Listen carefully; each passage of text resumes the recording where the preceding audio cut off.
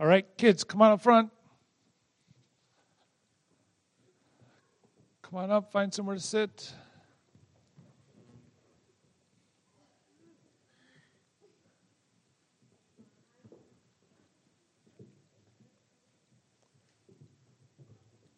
Keep coming, guys. Find somewhere to sit. Ready to listen?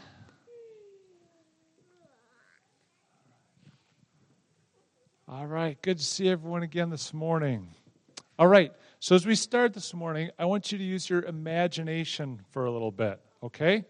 Imagination. So I want you to think about these things. Let's imagine there was a person who committed a crime. This person did something against. They broke the law somehow. And this crime was something really, really bad.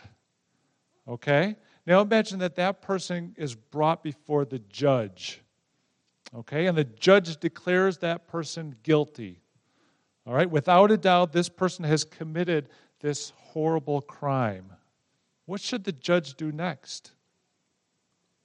Should the judge pass judgment on that person? Should the judge declare a punishment? Yeah, they should. Would that be a right thing for the judge to do? Yes, it would. But what if instead the judge says, well, I know you're guilty. I know you did this terrible, horrible thing, but I don't really care. I'm going to let you go free. Would that be a right thing for the judge to do?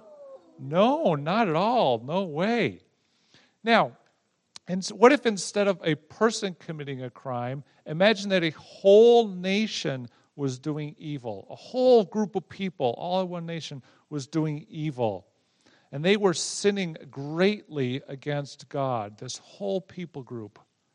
Now, God knows their sin because God knows everything, right? And so God knows their sin. God knows how horrible the sin of this nation is. All right. So, we have a whole nation that is sinning greatly against God. God knows their sin because He knows all things that would be really horrible. Would it be right for God to bring judgment on that nation? Yeah. Would it be right for God to punish that nation? Yeah, it would be a right thing for God to do. So today in Habakkuk, we'll hear that God will bring judgment on that wicked nation of Babylon. Do you remember hearing about Babylon before? Yeah, it's in Iraq. I think you're right, Liam. Way to go. So that would be a wicked nation. So God will bring judgment on them. So I want you to remember something. I want you to remember that God is just. Everyone say, God is just. Good. Good. God is just. That means that He will always do what is right. He will punish evildoers for their wicked deeds. And He will even punish nations for their sin. And when God brings judgment for sin, it's a good and right thing for God to do. That can be hard to have faith for sometimes, hard to believe. But in fact, the Bible shows us that we are to take comfort in the fact that God is just and that He will punish sin. We're to be comforted by that because we know that evil will be punished. Now, if we have faith in Jesus Christ, what happens with our sin? Is it punished? No. It actually is punished. It is punished because God is just. He has to punish sin. But where did the punishment for our sin take place? No, it was on Jesus on the cross, right? Jesus died on the cross. He took the judgment for our sin. He took the punishment so that through faith, you don't have to have that punishment. But God is just, and He still punished our sin on Jesus on the cross. But that's good news, isn't it? That Jesus took our punishment for our sin.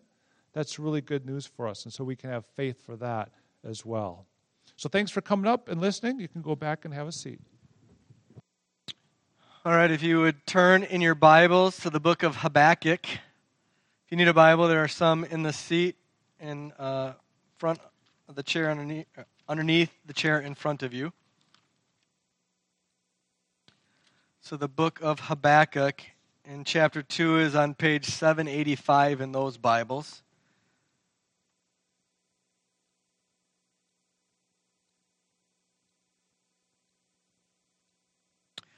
So, Psalm 119, 120, which I'm going to pray in just a minute, says, My flesh trembles for fear for you. I am afraid of your judgment. So Habakkuk 2, 6 through 20 deals with God's judgment against Babylon. It's for two purposes: that we might fear God and that we might find comfort before God because of his judgments. That's the two reasons for this text. That you can fear God and that you can be comforted. So that's what I'm praying. So I hope that's what I want to come from this, that we might learn to fear him and that we might find comfort. Let me read these verses. Shall not all these take up their taunt against him? So this is God speaking against Babylon, with scoffing and riddles for him. The him is Babylon, and say, Woe to him who heaps up what is not his own. For how long? And loads himself with pledges. Will not your debtors suddenly arise, and those awake who will make you tremble? Then you will be spoil for them, because you have plundered many nations. All the remnant of the people shall plunder you. For the blood of man and the violence of the earth, to cities and to all who dwell in them. Woe to you, who gets evil gain for his house, to set his nest on high, to be safe from the reach of harm. You have devised shame for your house by cutting off many peoples. You have forfeited your life. For the stone will cry out from the wall, and the beam from the woodwork respond. Woe to him who builds a town with blood and founds a city on iniquity. Behold, is it not from the Lord of hosts that people labor merely for fire, and nations weary themselves for nothing? For the earth will be filled with the knowledge of the glory of the Lord as the water covers the sea. Woe to him who makes his neighbor drink. You pour out your wrath and make them drunk in order to gaze at their nakedness. You will have your fill of shame instead of glory. Drink yourself and show your uncircumcision. The cup in the Lord's right hand will come around to you, and utter shame will come upon your glory. The violence done to Lebanon will overwhelm you, as will the destruction of the beasts that terrified them. For the blood of man and violence to the earth, to cities and all who dwell in them. What profit is an idol when its maker has shaped it? A metal image, a teacher of lies. For its maker trusts in his own creation when he makes speechless idols. Woe to him who says to a wooden thing, Awake, to a silent stone, Arise. Can this teach? Behold, it is overlaid with gold and silver, and there is no breath at all in it. But the Lord is in his holy temple. Let all the earth keep silence before him. Let's pray. Father, teach us to hate what you hate and to love your word.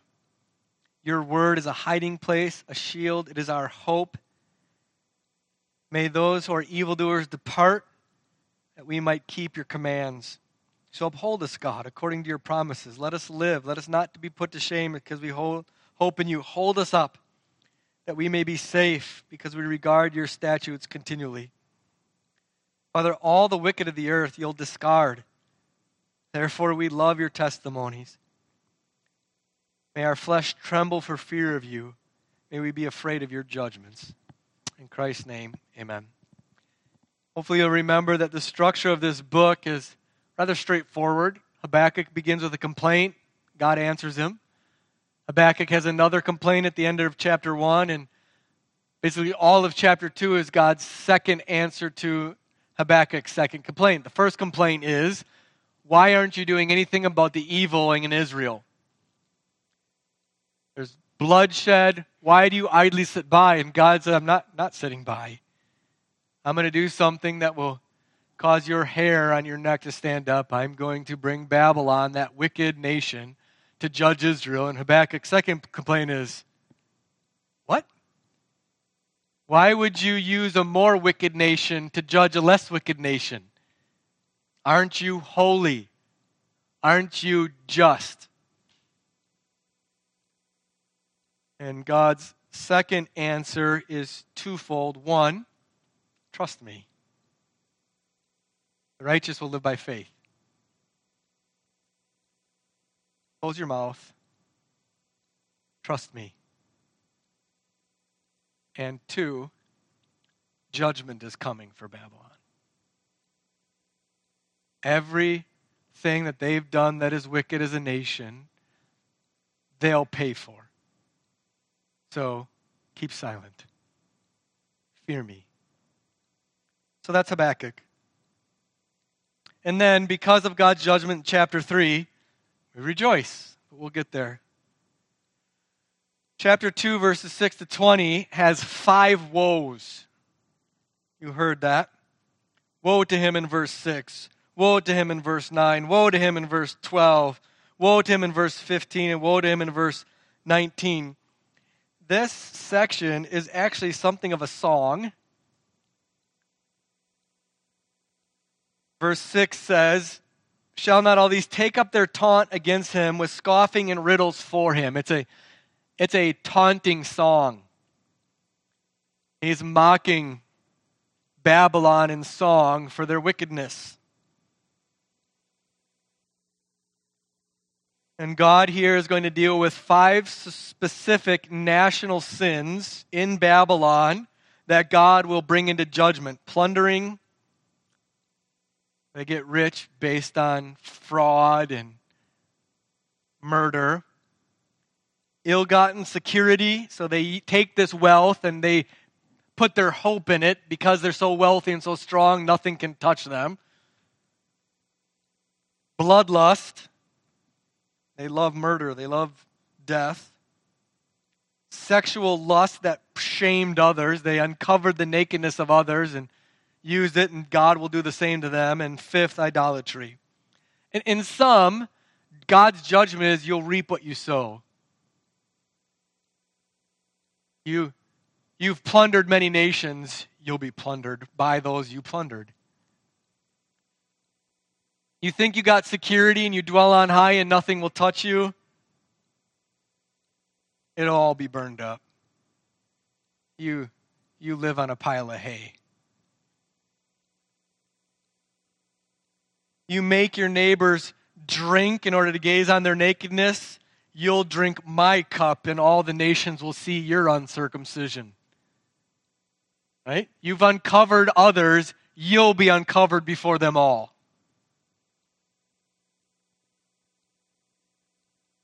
And you put your hope in that which you've made, speechless idols.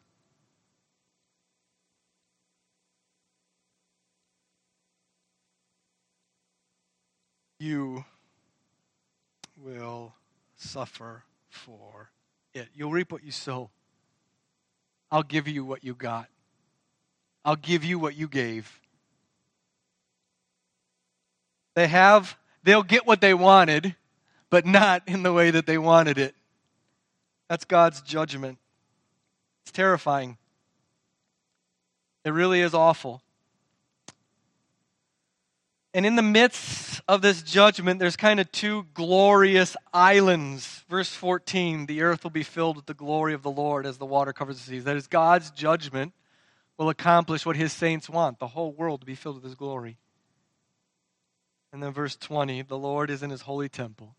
That is where his people go to worship him, is where they'll meet the Lord, and you can find silence and security there. So we'll get there. So first we do have to deal with God's just judgments. Again, for the purpose that you might fear him and find comfort.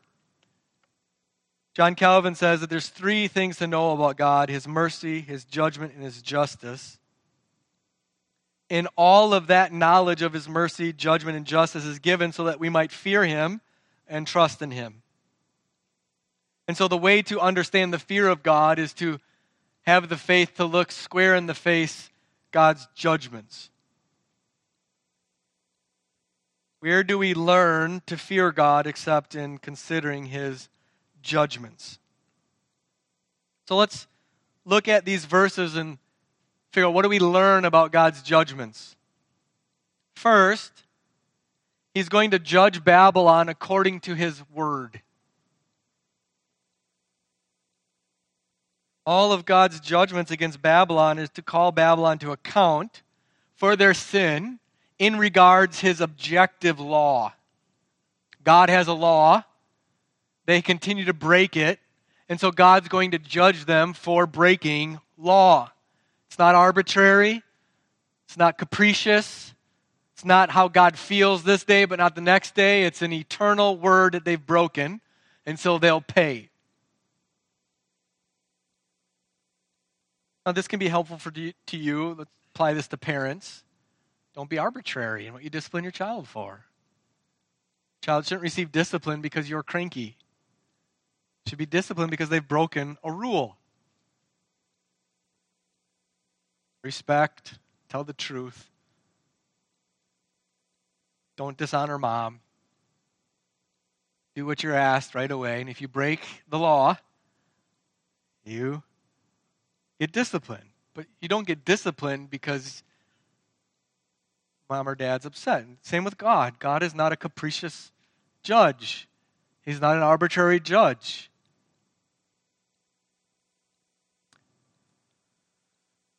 Now, here, this judgment isn't applied to an individual, but to a nation.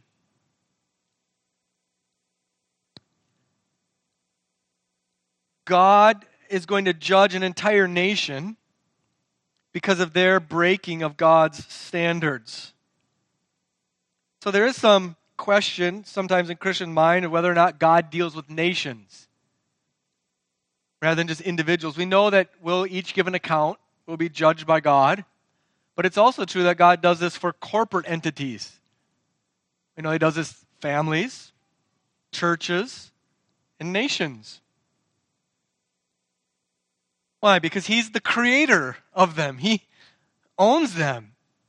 And sometimes, as Pastor Jeff said, nations are so corrupted that he'll bring judgment on an entire nation, even when there are individuals within that nation who aren't corrupt like everybody else. And so we, as a nation, ought to fear God here. But the specifics of his judgment in regards to his law. So we need to fear God and his law.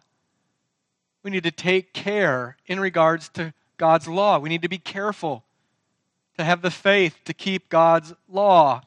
We need to confess sin that are regarding his law. So first we learn that judgment is according to the law. Second, God sees it all. Keeps record of all. Look at the detail here. He sees the intents of their hearts. He sees what they've devised. He sees where they've put their security in. He sees that their desire is to gratify their lusts. He knows even the building materials with which they've constructed their idols. I know you, because I know myself, that when we sin, we have this momentary atheism where we think God doesn't see. He won't call me to account here. Because we have this notion that if I do this, I'll get this judgment immediately. And we presume against God's patience when he is so patient with us, we take that then to mean that there isn't going to ever be judgment.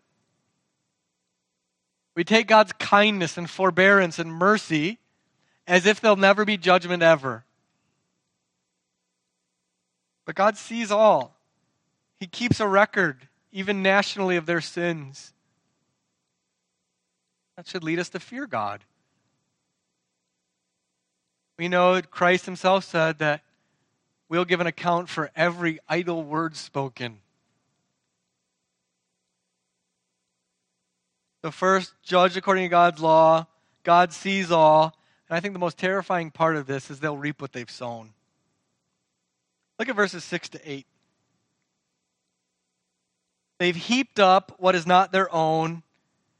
They've loaded themselves with wealth by ill-gotten charging of interest. And what will they get for them? All of their debtors will rise and call them to account. The ones that they've taken from will take all from them. They'll reap what they've sown. There's nothing more terrifying for a ruler than to have all those that they've ruled over unjustly rise up. And that's what they'll get. Look at verses 15 to 16. I found this the most difficult, disturbing part of this. Woe to you who makes his neighbors drink. So the picture here is of date rape, if you would. Babylon is make their neighbors drunk in order to uncover their nakedness and use them sexually. It's the kind of nation they are. And God says, just like you've been a cupbearer to the innocent, so I'm going to be a cupbearer to you, and you're going to drink down my wrath. I'm going to uncover your nakedness before the nations. You're going to reap what you've sown.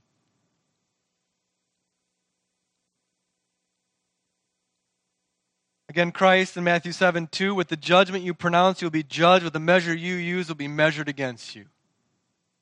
We reap what we sow. We get what we deserve. Now, Christ says something similar to this as well.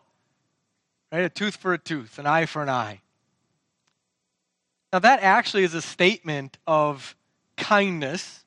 Because what God says is my justice will not go beyond what it deserves. Because earthly justice often goes beyond what it deserves. He's not here saying if you knock out somebody's tooth, you should get your tooth knocked out. He's saying to the extent that you do something wrong is to the only extent that I'll punish you. He limits his justice. The punishment fits the crime in God's justice, unlike on earth. This is terrifying for a nation, isn't it? And their wickedness knew no ends. And so God's judgment will fit their crimes. And what about this word woe? That's repeated 5 times. What does woe mean?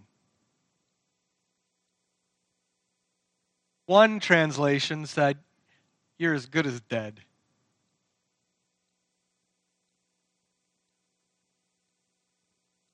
Babylon, you're as good as dead who gets evil gain for his house. You're as good as dead who builds your house on iniquity. You're as good as dead who makes his neighbors drink to look on their nakedness. You're as good as dead who worship wooden idols.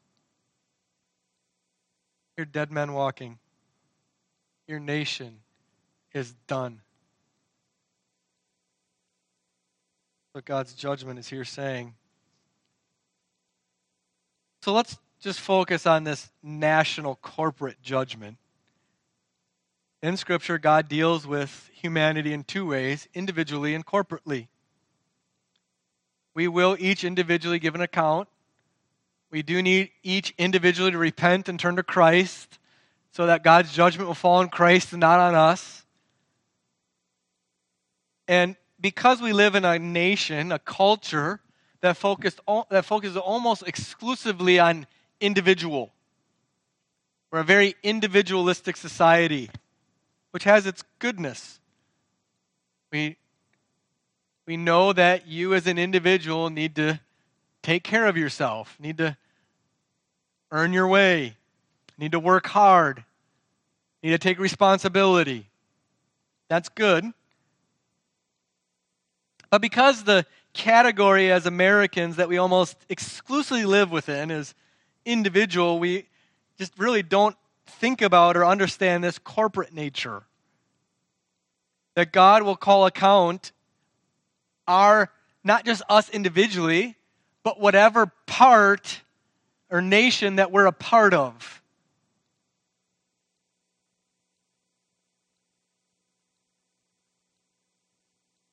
Nation, of course, is made up with people, and God deals with that corporate as a whole and not only as individual parts. And here, Babylon is so rotten to the core, is so perverse, has gone so far beyond that in God's judgment, there's no turning back for them. And every individual within that nation will go down because of their part of the whole, even if they're not as bad as the whole. Do you understand what I mean?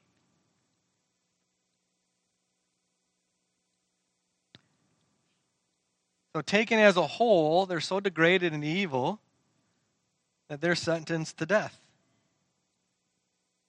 This is one way you can make sense of the parts of the Bible where God commanded Israel to go into the promised land and kill every woman, man, child, and animal.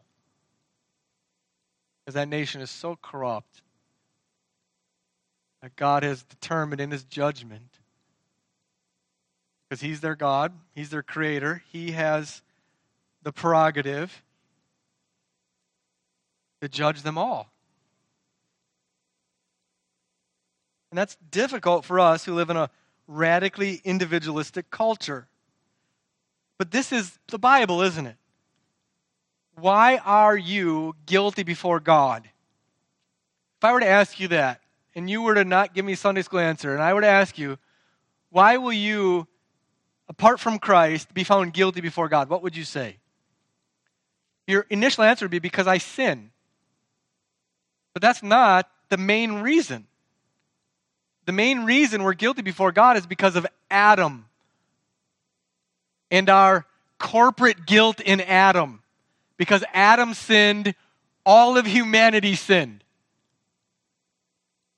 Romans 5, right? Adam sinned, and so we all sinned. Adam sentenced to death, and so we all died in Adam. We are found guilty corporately within Adam. But the reason that's so important is Christ, the new Adam. Just as we're all guilty in Adam, so we're all reconciled to God in Christ. Corporately, we're judged, sentenced to death in Adam.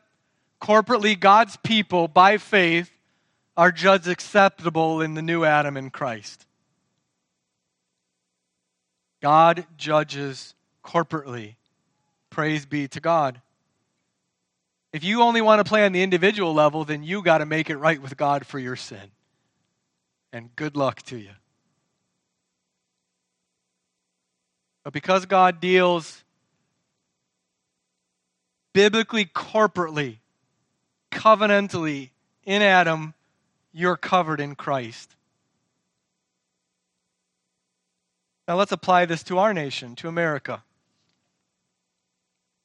Are we as a nation accountable before God? Yes, but let me be careful here. America is not Israel. We're not a theocratic monarchy. We're not the new Israel. We're just a nation like Babylon. We're not God's chosen people. We're not the city on the hill. We're a nation that God created, founded on Christian truth. So we have been the most wealthy, healthy, prosperous, blessed nation of God in the history of mankind. But we're now a nation under judgment. How couldn't we be? We have murdered 50 million unborn babies created in the image of God as a nation. Babylon is called to account for murdering tens of thousands. We've murdered tens of millions, and we know no shame. Why? Why have we done this?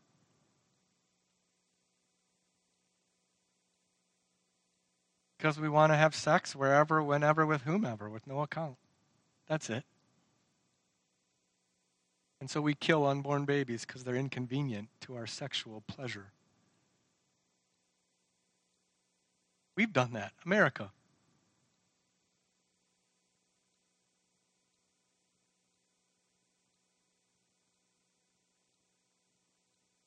The Marxists, communists, Stalinists in Russia and China and Vietnam under Stalin and Mao and Pol Pot murdered 100 million. We've done half that as a culture. Our greed as Americans knows no bounds. We'll take and take and take and take. Now, one of the things we do have to be careful with here that is going on in our culture is to say that America as a nation has always been evil, evil, evil. We're founded on rape and murder and pillage of the Native Americans. We're founded on slavery, of taking advantage of black Africans. And this is a lie being foisted upon America, that from the very beginning that wicked white Protestant men only raped and pillaged and murdered. And the truth is the opposite. Of course, there were bad actors. There's always going to be, in any good movement, in any good thing, those evil who take advantage of it to do evil. But the whole lie of Dances with Wolves, or Pocahontas, where the white man is evil and the native is this good, idyllic, wise, is rubbish. America was founded by Christians.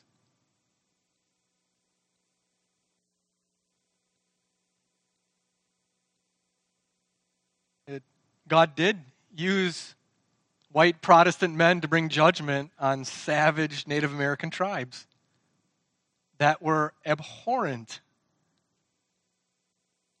And we did real wickedness doing it along the way. And we did enslave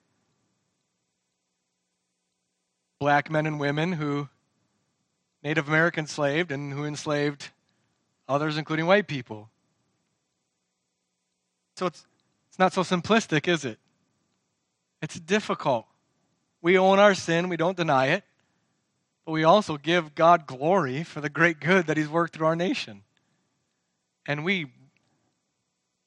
are full of sadness over the current depravity of our country and accept that we are under the judgment of God. How couldn't we be? And so what do we do with this? I hope you fear God.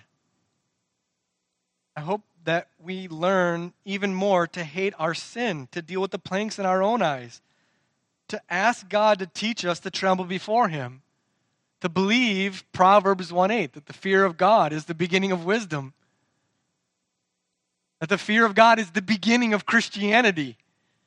And no one can turn to Christ without really fearing the judgment of God. And no one can really celebrate the grace of God unless we rejoice in the judgment of God upon His Son and learn to fear Him for it. And then secondly, the second half of the sermon is to find comfort in God's judgment. So that was the first half. Fear God. Why is Habakkuk chapter 2, verses 6 through 20 there? Well, one reason is fear, but what's the main purpose here? Why did God say these things to Habakkuk? To what end? Comfort him. To comfort Habakkuk that God's justice is coming. Well, Habakkuk gets the message. He responds with a prayer in 3:1 to 16 and a song in 3:17 to 19. It comforts him. He learns, sitting before the feet of God, as Psalm 94:1 says, that God is a God of justice, a God of vengeance, and it gives great comfort to Habakkuk. And so a Christian is here sitting, learning from Habakkuk to take comfort in God's justice. O Lord, God of vengeance, O God of vengeance, shine forth. Rise up, O judge of the earth, repay the proud what they deserve. We sang Psalm 5 this morning. Were you uncomfortable in singing to God for His judgments to come upon the earth?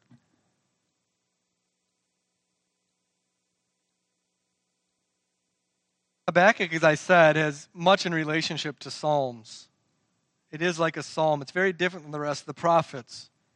It's a song singing, taunting a nation for God's promise of judgment. And in history, it happened. Babylon had been around since the earliest days. They were often under the boot of Assyria, a small nation, until they grew strong and conquered Assyria. They only lasted a short time until Persia squashed them. And they were decimated. But you're to find comfort in it. You know this is in the New Testament.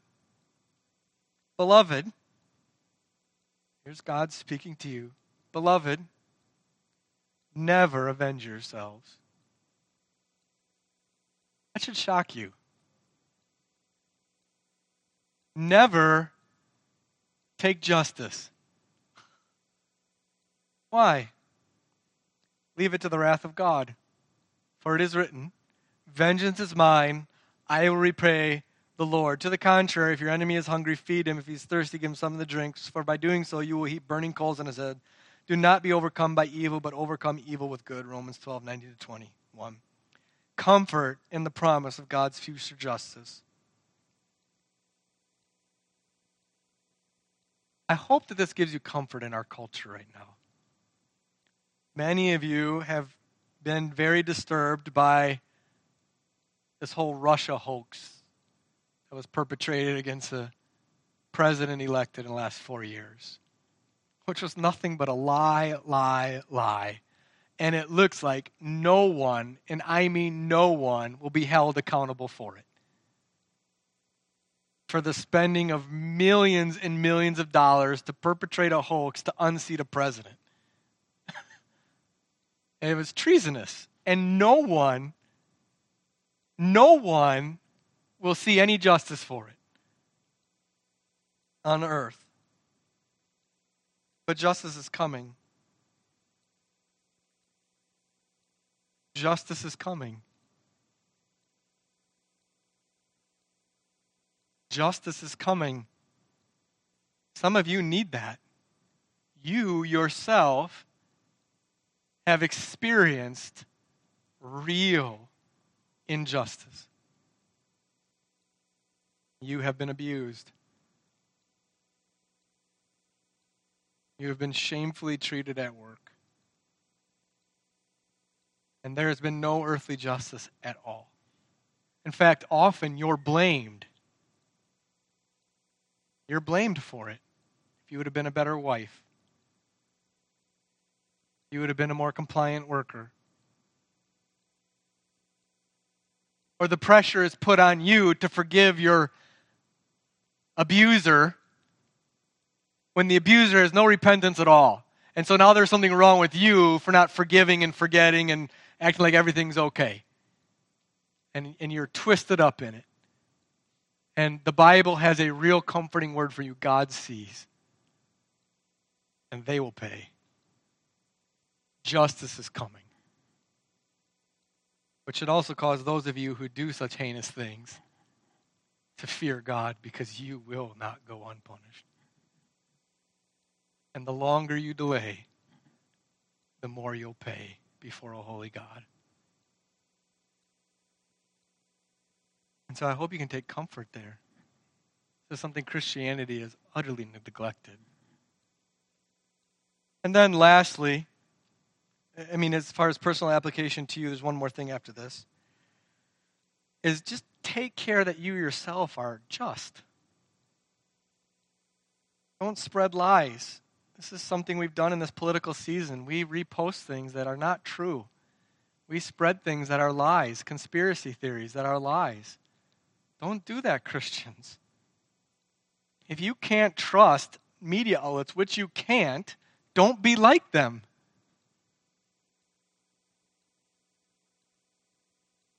Now, lastly, verse 20, the Lord is in his holy temple. Let all the earth keep silence before him. What is this holy temple? Well, if you read the commentators, they understand two things here. This is either heaven. God is in his heaven. He is transcendent. He's above all else. The earth is but a footstool.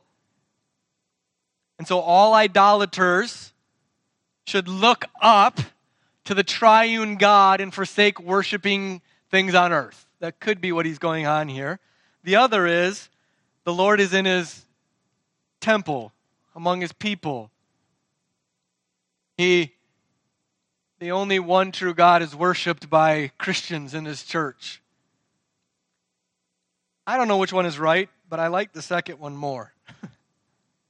I think this is a picture of his people among all the nations that worship idols, that worship earthly things, that trade the worship of the Creator for the love of creation, created things, that we alone gather before the one true living God, the triune God, Father, Son, and Holy Spirit, and we alone get to worship Him. And you know that worship causes us to be quiet. We come before God, we see Him in worship, and it silences our fear of what's going on in the earth. It silences our displeasure. You come before God and you learn to be still because He is God. That's the purpose of this worship. That you and all of your fear and sorrow and pain and loss and regret and demands for justice come before God. Get a reprieve. Look at Him. Remember His gospel and His grace. See Him in His power and His judgment to come. And you're like a mom who's been mommying all day long with her kids. Dad come home and take him, and it's the beauty of silence. That's what we're supposed to get in worship. Let all the earth keep silence before Him. And so there is this thing coming where God's judgment will fully and finally come on earth, and God's people will dwell on earth with God, with no more sin, no more judgment ever to come, and we can be quiet about calling out to God for justice finally. We can just trust. And that's what we're trying to do now. We have the faith to trust God, and so we come to that point of just quiet. That's it. I trust you. That's where Habakkuk got to. 2:1. I will stand at my watchpost. I will station myself in the tower. I look out and see what he'll say to me, how he'll answer me according to plan. He's quiet. So the Lord is in His holy temple. He dwells on high. He transcends all things. He will call an account to all people. Let the earth be silent before Him. And you have the pleasure, the privilege of gathering with your brothers and sisters every Sunday to worship God in His holy temple. And trust Him and rest in Him. Let's pray. Father, please bring this text home. That we might fear You. That we might actually fear You. That we might know the terror that You are, Your justice, Your judgments. And that we might be comforted that our sins have been judged in Christ. There is no condemnation for those in Christ. And all injustices on earth, whether individually or corporately, will be called to an account so that we can be silent before You. That Your glory will cover the earth as waters cover the sea. And so we can rest in that. So God, teach us to fear You and teach us to take comfort in Your judgments. In Jesus' name, amen.